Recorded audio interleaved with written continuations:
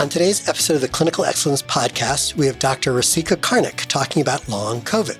The patients that we see are in a tremendous amount of distress, which is why they've sought out care with us. So that makes it challenging because, imagine the first time you see a patient and they maybe have 4 or 5 symptoms. And even if it is long COVID, there is no diagnostic and there's barely a definition.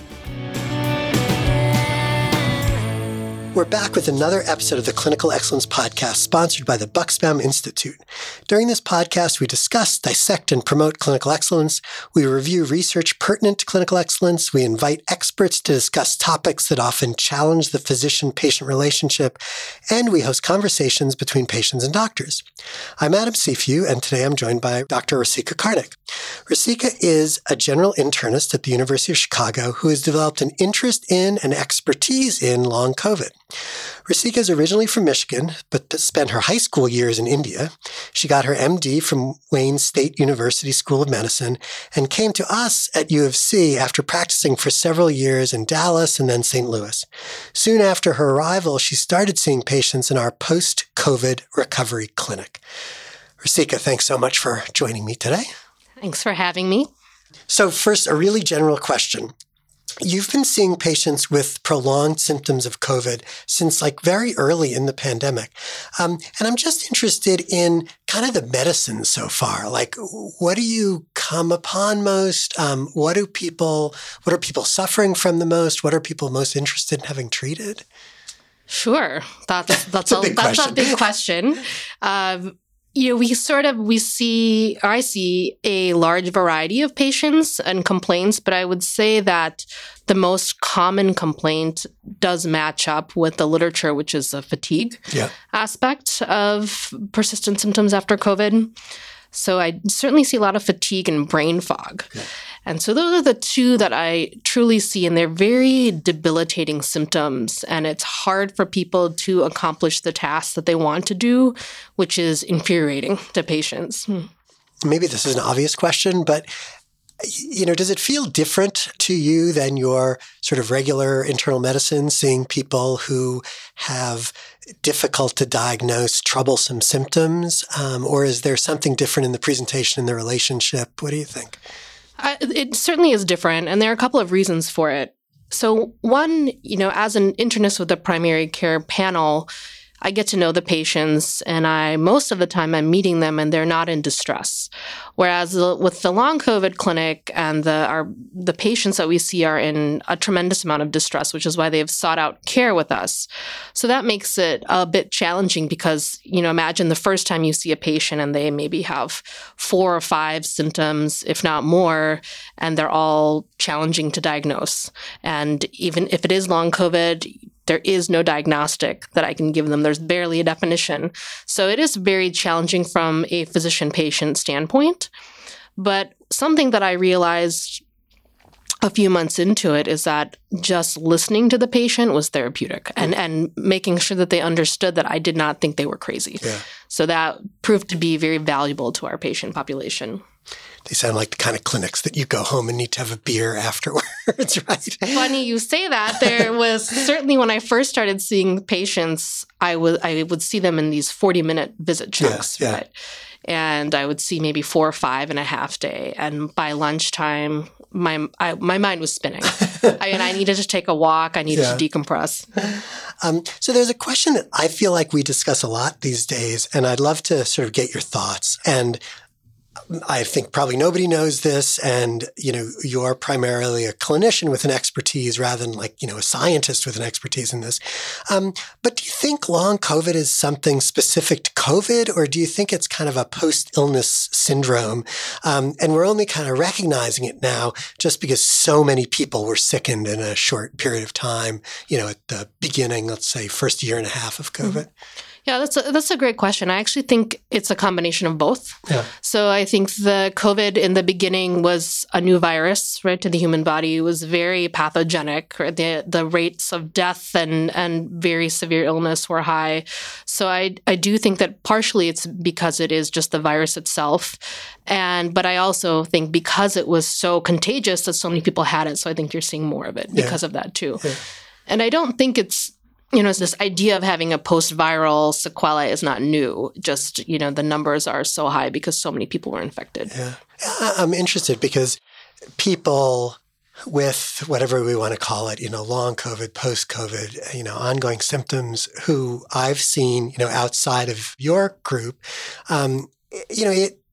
they're sort of symptoms that I'm used to seeing in those patients who have unexplained symptoms that you have difficulty with.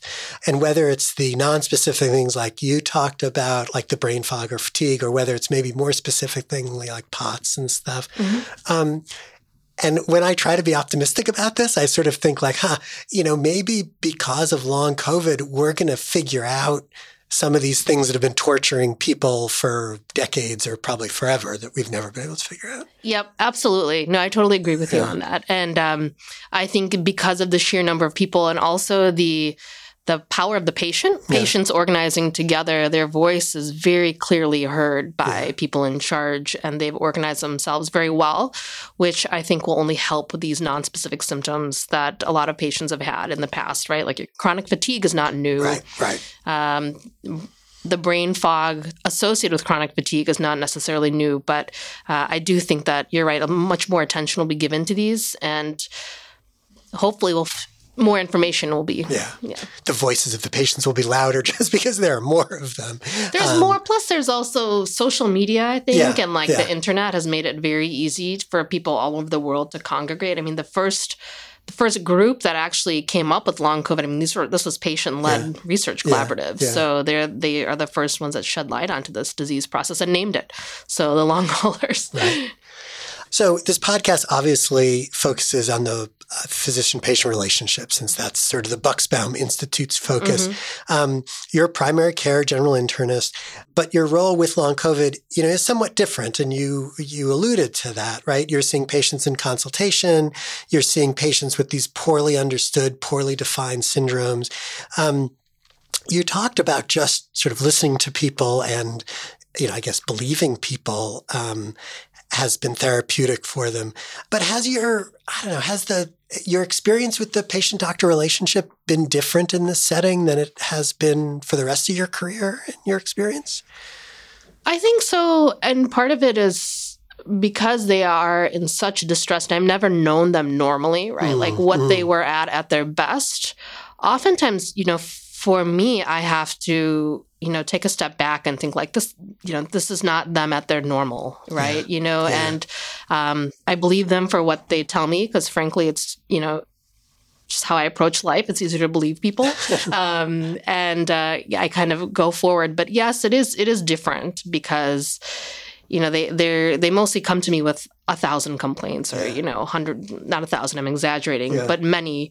And so in that sense, it's a little different because I think there's more need, right? There's a little bit more of, counseling, grieving, right? Some of them are grieving their past self and there's more emotion behind it. I hadn't thought about that difference of knowing people well and then watching them become sick. I think it's something that you and I probably previous to that have experienced, when we're on the inpatient service and you're sort of faced with all these people who you can see pictures in the room of them well, but you just know them as sick.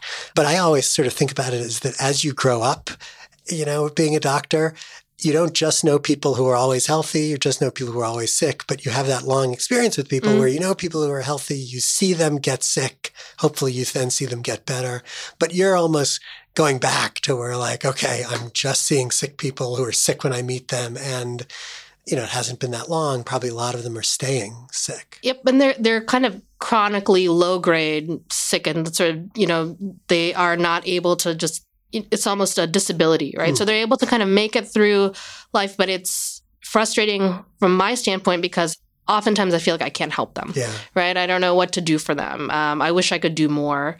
As you mentioned, I'm not a scientist, so it's harder for me to, it's not my mindset to just experiment on patients either, right? And say, like, let's throw this at you and let's order these labs that I don't know what to do with. So in that sense, it is challenging to just sort of see these chronically ill patients.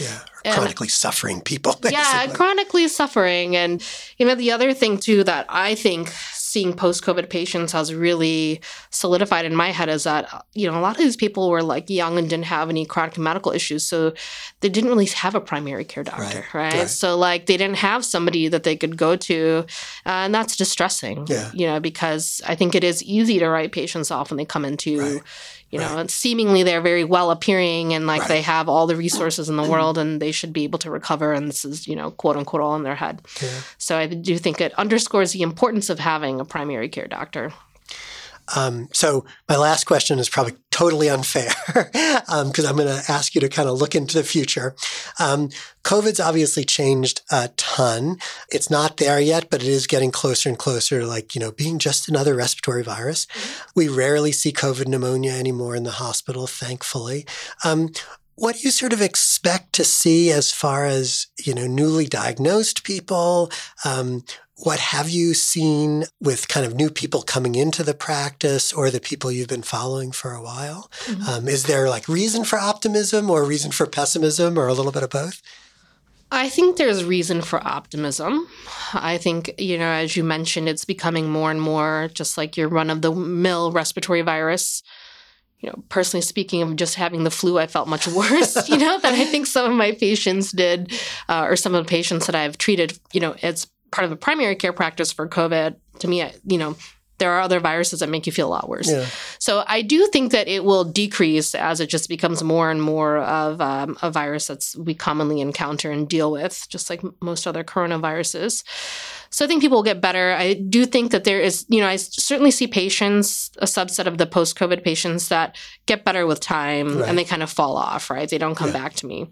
And then you just have the patients that are persistently chronically ill. And to me, a lot of them have a lot of comorbidities and it's hard to sometimes tease out which is causing what. Right. So, and the other thing too is that I just think a lot of people pay attention to their bodies more after they have COVID because it's this major new virus and, you kind of wonder what it could be doing to you.